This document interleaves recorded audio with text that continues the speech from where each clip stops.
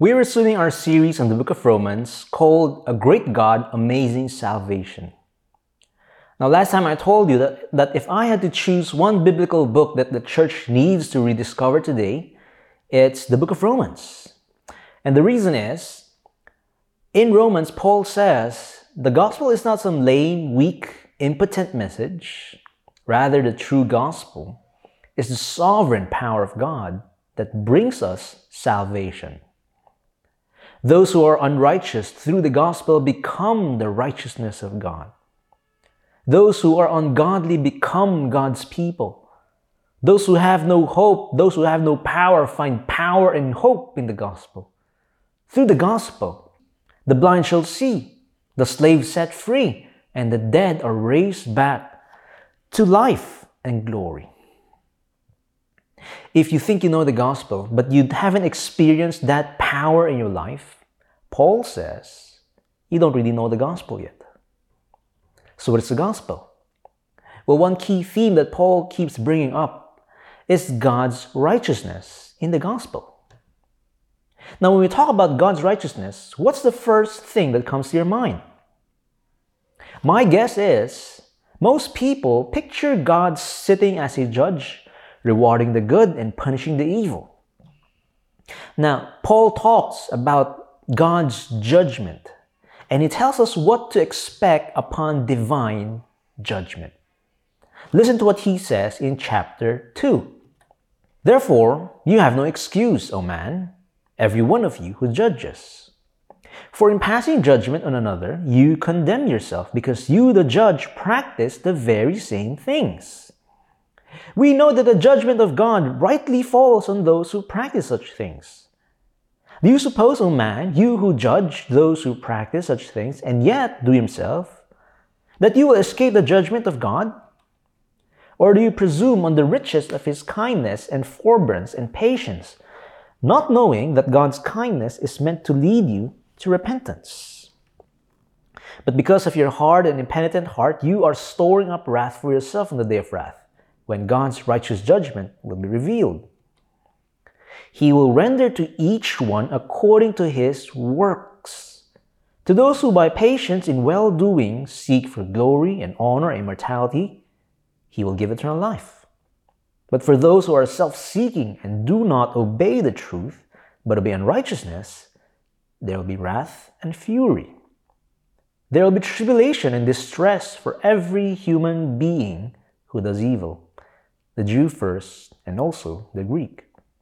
But glory and honor and peace for everyone who does good, the Jew first and also the Greek. For God shows no partiality. For all who have sinned without the law will also perish without the law, and all who have sinned under the law will be judged by the law. For it is not the hearers of the law who are righteous before God, but the doers of the law who will be justified. For when Gentiles who do not have the law by nature do what the law requires, they are a law to themselves, even though they do not have the law. They show that the work of the law is written on their hearts, while their conscience also bears witness, and their conflicting thoughts accuse or even excuse them on that day when, according to my gospel, God judges the secrets of men by Christ Jesus. But if you call yourself a Jew and rely on the law and boast in God and know His will and approve what is excellent, because you're instructed from the law, and if you are sure that you yourself are a guide to the blind, a light to those who are in darkness, an instructor of the foolish, a teacher of children, having in the law the embodiment of knowledge and truth, you then, who teach others, do you not teach yourself? While you preach against stealing, do you steal? You who say that one must not commit adultery, do you commit adultery? You who abhor idols, do you rob temples? You who boast in the law, dishonor God by breaking the law. For as it is written, the name of God is blasphemed among the Gentiles because of you. For circumcision indeed is of value if you obey the law, but if you break the law, your circumcision becomes uncircumcision. So if a man who is uncircumcised keeps the precepts of the law, Will not his uncircumcision be regarded as circumcision? Then he who is physically uncircumcised but keeps the law will condemn you who have the written code and circumcision but break the law. For no one is a Jew who is merely one outwardly, nor is circumcision outward and physical. But a Jew is one inwardly, and circumcision is a matter of the heart, by the Spirit, not by the letter. His praise is not from man, but from God. Now, that passage is kind of sobering and kind of hurts, doesn't it? Clearly, Paul isn't trying to be a motivational speaker here. But it hurts because it's true. And the truth is what we need today. So what does Paul tell us to consider upon divine judgment? 3 things. He tells us that obedience is examined, that outward religion is not enough, and that a new heart is needed. 3 things. First of all, Paul tells us that obedience is examined. Back in chapter 1, if you remember, Paul gives us a profound analysis of what's wrong with the world. He describes to us how humanity rejected God, and as a result ended up with idolatry and eventually led to all kinds of immorality and vices. It even says that they give approval to those who practice them. They celebrate sin. They enjoy doing sin. So, you can imagine, as people were reading this letter, as we are right now, there must be some Bible-believing church people who were nodding along and saying, yes, amen, preach it, Paul. That's what's wrong with the world. It's those ungodly, immoral people. It's those people who hate the truth. God's going to judge them one day. Which is why it's so interesting that in the very next verse, Paul turns around to those same people and he tells them, you're absolutely right. God's going to judge them, but so will he judge you. You're also guilty. You're no better off. Why? Because you, even though you pass judgment on those things, you practice the very same things. Now, wait a minute. What things, Paul? Because the Bible-believing church people in this case are the Jewish people. Now, the Jewish people, they're not living immoral lives like the other pagans. No. Most of them are trying to obey the law of God. What things, Paul? What are they doing? Well, Paul's thinking about the list that he gave in chapter 1, verse 29 to 30. And he talks there about things like envy, like malice, covetousness, deceit. So Paul is not just thinking about outward behavior, he's also talking about the inward secret things of the heart. Because God's not going to judge only what our hands do and what our mouth says. God's also looking and examining the secret motives and attitudes of the heart. And Paul says, whether you're irreligious or religious, both of you are going to be judged. Essentially, there's no difference. And the Bible says we're all lost. We're all sinners. We all deserve to die.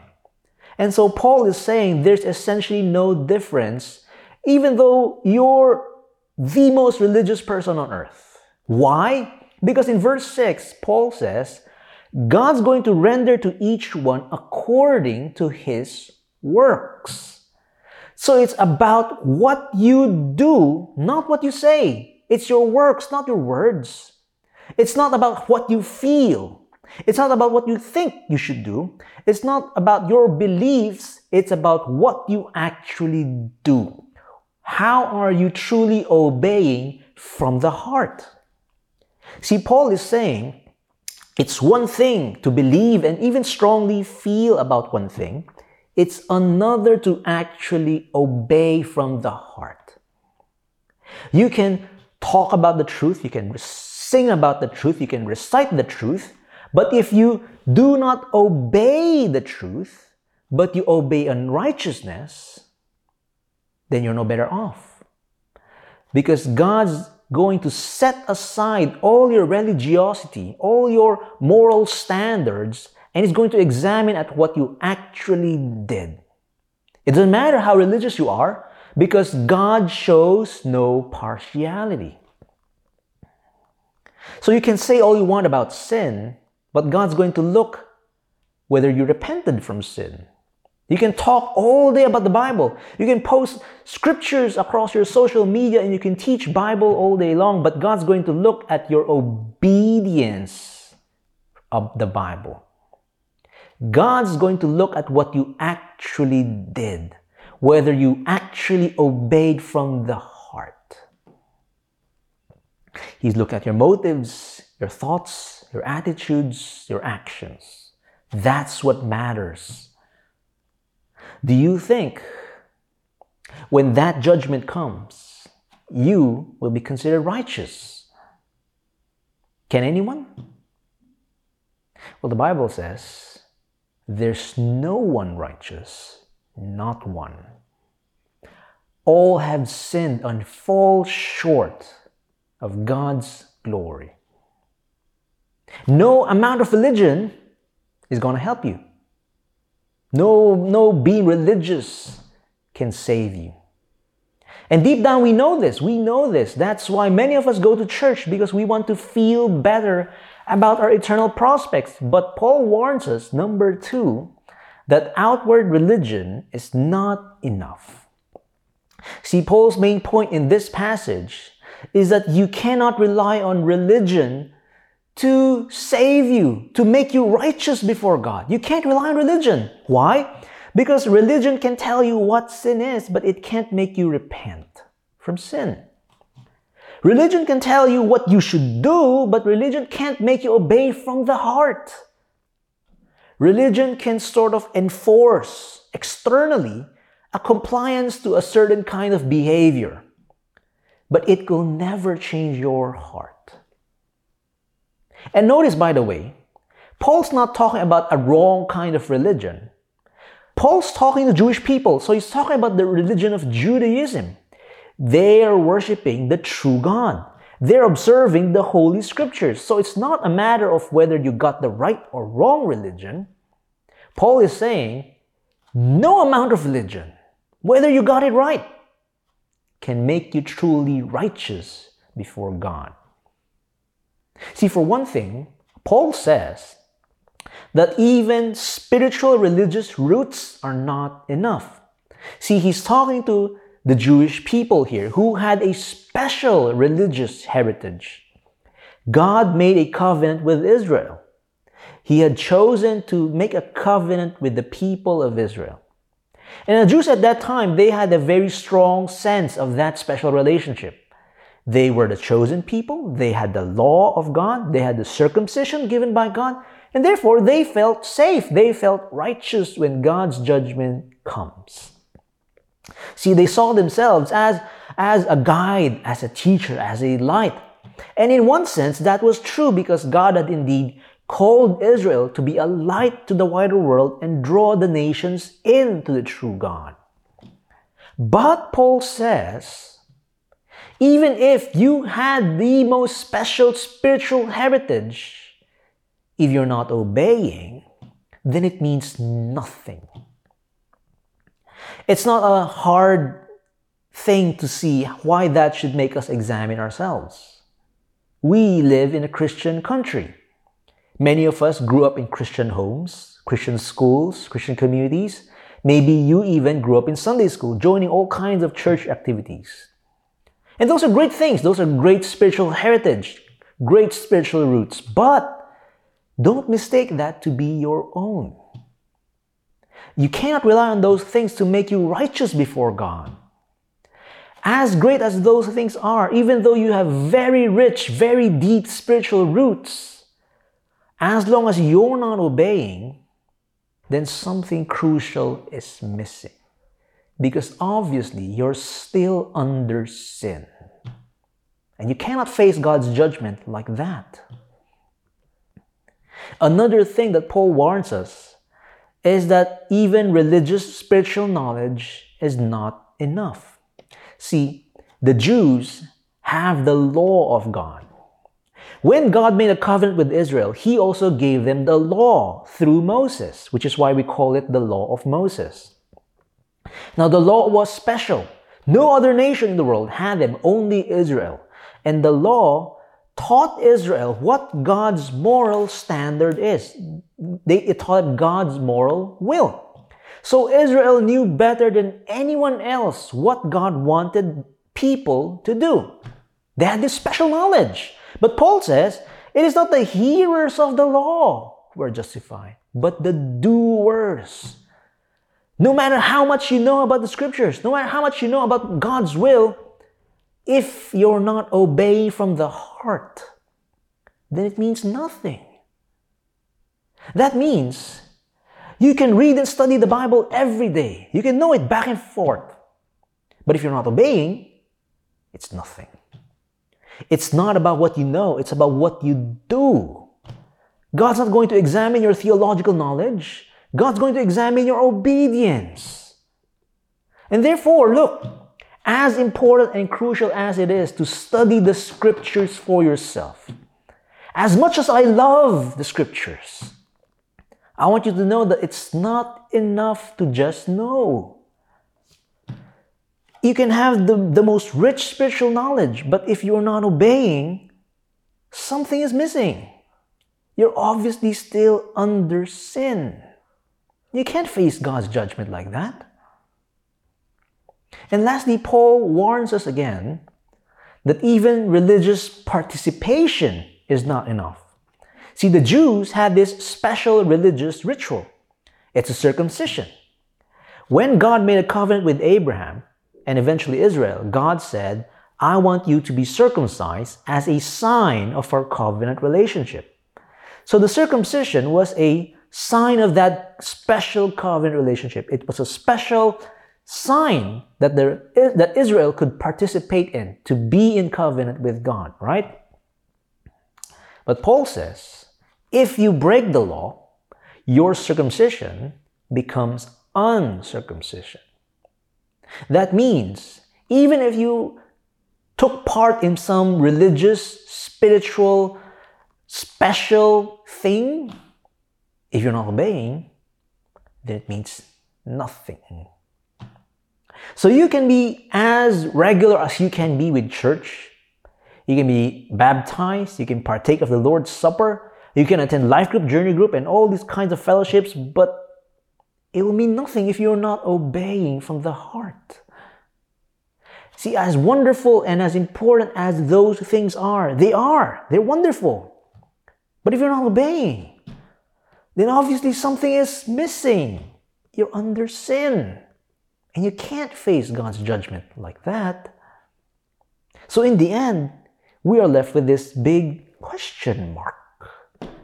Because if Paul tells the Jews who had a special covenant relationship with God, who had special knowledge through the law, who had a special participation with the covenant through circumcision, if they had all that and yet they're unable to obey from the heart, something crucial is missing for them. What chance do we have? Nothing. Because no amount of outward religion can make us obey God from the heart. Nothing. No amount of religion can do that. And therefore, we need something greater than religion. We need something greater than the law. We need a new heart. Now, here's how Paul concludes this whole section.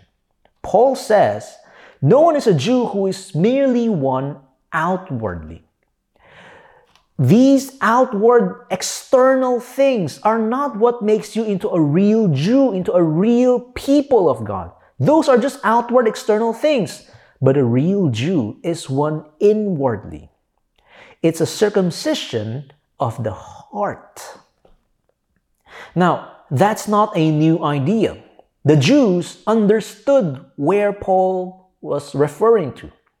Paul was thinking about Deuteronomy 30. Even back in the earliest days of Israel, God was already talking to Israel about a circumcision of the heart. Here's what it says there. And the Lord your God will circumcise your heart and the heart of your offspring, so that you will love the Lord with your God with all your heart and with all your soul, that you may live. God told Abraham that in order to enter into a covenant relationship with him, he had to be circumcised, and so did Israel. Now, have you ever wondered what's the big deal with circumcision? What does it all symbolize? Why did they have to do it that way? Well, here's why. Back in those days, to enter into a binding contract relationship with someone, they had no papers to sign. What they did was they acted out the curse of breaking that covenant. So for instance, if I wanted to make a covenant with someone, for instance, I might cut an animal in half and I might walk between those pieces, and I will say, if I fail to fulfill my obligations to this covenant, then may I be cut into pieces like this animal. When God told Abraham to be circumcised, he was saying, Abraham, to enter into a covenant relationship with me, you need to be circumcised. That means you accept that if you fail to fulfill your obligations, you're going to be cut off. And so Abraham gets circumcised, and so did his son and that son, and eventually the descendants who are the Israelites. They all got circumcised. But if you've read through the Bible, even just once, even just superficially, you quickly understand that none of these people actually fulfilled the covenant. None of them obey the law of God. And that was exactly Paul's point. You Jews have the circumcision, but no one's obeying. You're all supposed to be cut off. How then can God have any people? No one can obey the law from the heart like that. No one can do what the law requires. How can God have any people at all? How can anyone be considered righteous before God at all? And the answer is, you need more than the outward physical circumcision. You need the inward circumcision of the heart. And notice, the outward circumcision of the flesh, it's done by human hands. But this inward circumcision, it's done by God's hands. That's what Paul is talking about in verse 29. He's saying, you need the circumcision of the heart by the Spirit, not by the letter. The Spirit is the Spirit of God, and the letter refers to the written law of Moses. Now, in the written law of Moses, it does command Israel to get circumcised. Now, Paul is saying, you don't need the circumcision of the letter, of the written code of Moses. It's not the physical kind that you need. No amount of religion is going to do it for you. No amount of human effort, no amount of external religion trying to change you is going to do it. It's not going to make you righteous. What you need is a new heart. It's for the Spirit of God to come and circumcise that old heart of stone and give you a new heart of flesh. See, here's what Paul is trying to say. He's saying to his Jewish friends, he's saying, my friends, as a Jew, all your life you've been trying to fulfill what the law requires. You have circumcision as a sign of the covenant. But you know something is missing because you know how far you fall short of actually obeying the law. You don't need more law. What you need is a new heart that the Spirit of God can give you. See, Christianity is not about adopting a new religion. It's not about adopting a new moral standard. It's not about singing certain songs, attending fellowship, attending Bible studies. It's not even about fighting for justice and righteousness. It's not about all these things, as important as those are. At its heart, Christianity is about receiving a new heart. It's about a new heart. And unless you have that new heart, no amount of Christian church can do the trick. You won't be righteous. You'll still fail. You'll still be unable to genuinely obey God from the heart.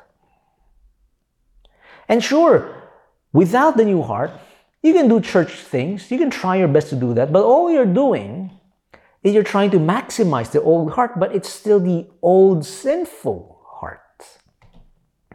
What you need is the new heart. Well, how do you get that? How do you get that? Paul is going to talk about that in other chapters in the book of Romans. But let me point you today to another place where Paul answers that. It's in his letter to the Colossian church. And here's what he says. In him also, you were circumcised with a circumcision made without hands, by putting off the body of the flesh, by the circumcision of Christ. Now, what is this circumcision of Christ? Well, Paul's talking about the cross of Jesus Christ. And he calls it a circumcision because on the cross, Jesus was cut off. He's cut off the land of the living. He's cut off from God's loving presence. Why? Because on the cross, Jesus took the curse when we broke the law. When we broke the law of God. It says there, in him you also were circumcised with a circumcision made without hands. In other words, in Christ, this new circumcision is no longer human effort. It's no longer human hands. It's the divine hand who does it for you. God comes to circumcise your heart. And in Christ, you have that new heart. See, if you've been attending church for the longest time, or maybe you're new, and you find that you're unable to just genuinely love God, you still find yourself unable to genuinely obey God from the heart. Here's what you need. You need the new heart. It's not more church. It's not more religion. It's not more Bible studies. What you need is a new heart. And the way to get that, the Bible says, is to be in Him. It's when you surrender your whole life to Jesus Christ and you give it over to be His. That's when God has come to circumcise your heart. I'm not talking about praying some prayer. I'm not even talking about agreeing to some doctrinal statements. I'm talking to really surrendering to Christ. Have you done that? Do you have the new heart? It's when you look at Jesus Christ and see how He bore the curse of your sins. That's when God comes to prick your heart. That's when God comes to circumcise and give you a new heart of flesh. And that's where something deep in you changes. And that's where genuine love and faith and obedience from the heart starts to flow. So that now, with that new heart, it's a totally different way that you are obeying God's law.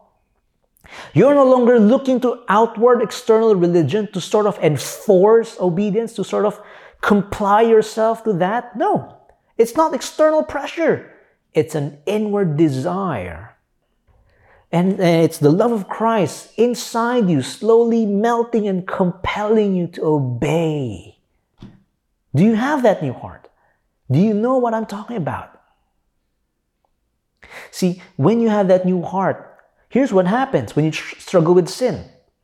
When you struggle with sin, you can look to Jesus Christ. And when you look to Jesus Christ, you're looking at Him not with an old heart anymore, but with a new heart. It's not a heart that is unaffected, indifferent to Jesus Christ on the cross. No! It's a new heart that's tender. And it looks at Jesus Christ with that tenderness, with the heart of flesh, and you're cut to the heart. And you say, "Oh my Lord, how could I grieve you with my sins? No more, no more. I want to please you, my God, my Savior." That's the new heart that you and I need. Then and only then can we truly love the Lord with all our heart, with all our soul, and obey Him from the heart. That's what happens when you have the new heart. You're no longer under sin, you're under Christ. And being under Christ makes all the difference in the world when God's judgment comes. Do you have that new heart? Or are you still relying on an external religion to make you righteous? Come, hear the gospel once more. Take up Christ and believe and rejoice, for He is the power of God for salvation. Let's pray. Our Lord, You who are compassionate and kind, slow to anger, You did not destroy us in our sins, but You gave us Jesus Christ. Lord, help us see through all the illusions, all these religious structures, Lord, and to see that we need a new heart, that only You and You alone through Your Spirit can give us, can carve out in our hearts. Lord, some of us don't know that. I pray today a new heart would be theirs. Lord, for those of us who know this, help us, Father, to continue walking by the Spirit, to continue relying on You, to continue surrendering to You, to continue coming to You, Lord, each and every day, so that we may genuinely obey You from the heart. Father, we thank You for surrounding us with such rich heritages and scriptures and religious programs and activities, Lord, to help us grow that new heart. Father, we pray that You would use those things to foster obedience from the heart. Lord, we come here praying for our nation. We pray for justice. We pray for truth. We pray for righteousness. We pray for kindness. We pray for unity. We pray, Lord, for integrity among our leaders. Father, help us. Give us hope. Give us strength. Give us comfort. And we pray, Lord, in all these things, we would honor You as we love our neighbors and our enemies in all that we do, just as You loved us. So thank You, Father. We pray all this in the name of Jesus Christ, our Lord and Savior. Amen. Thank you for joining our online worship. I pray that you find God's strength this week. God bless you.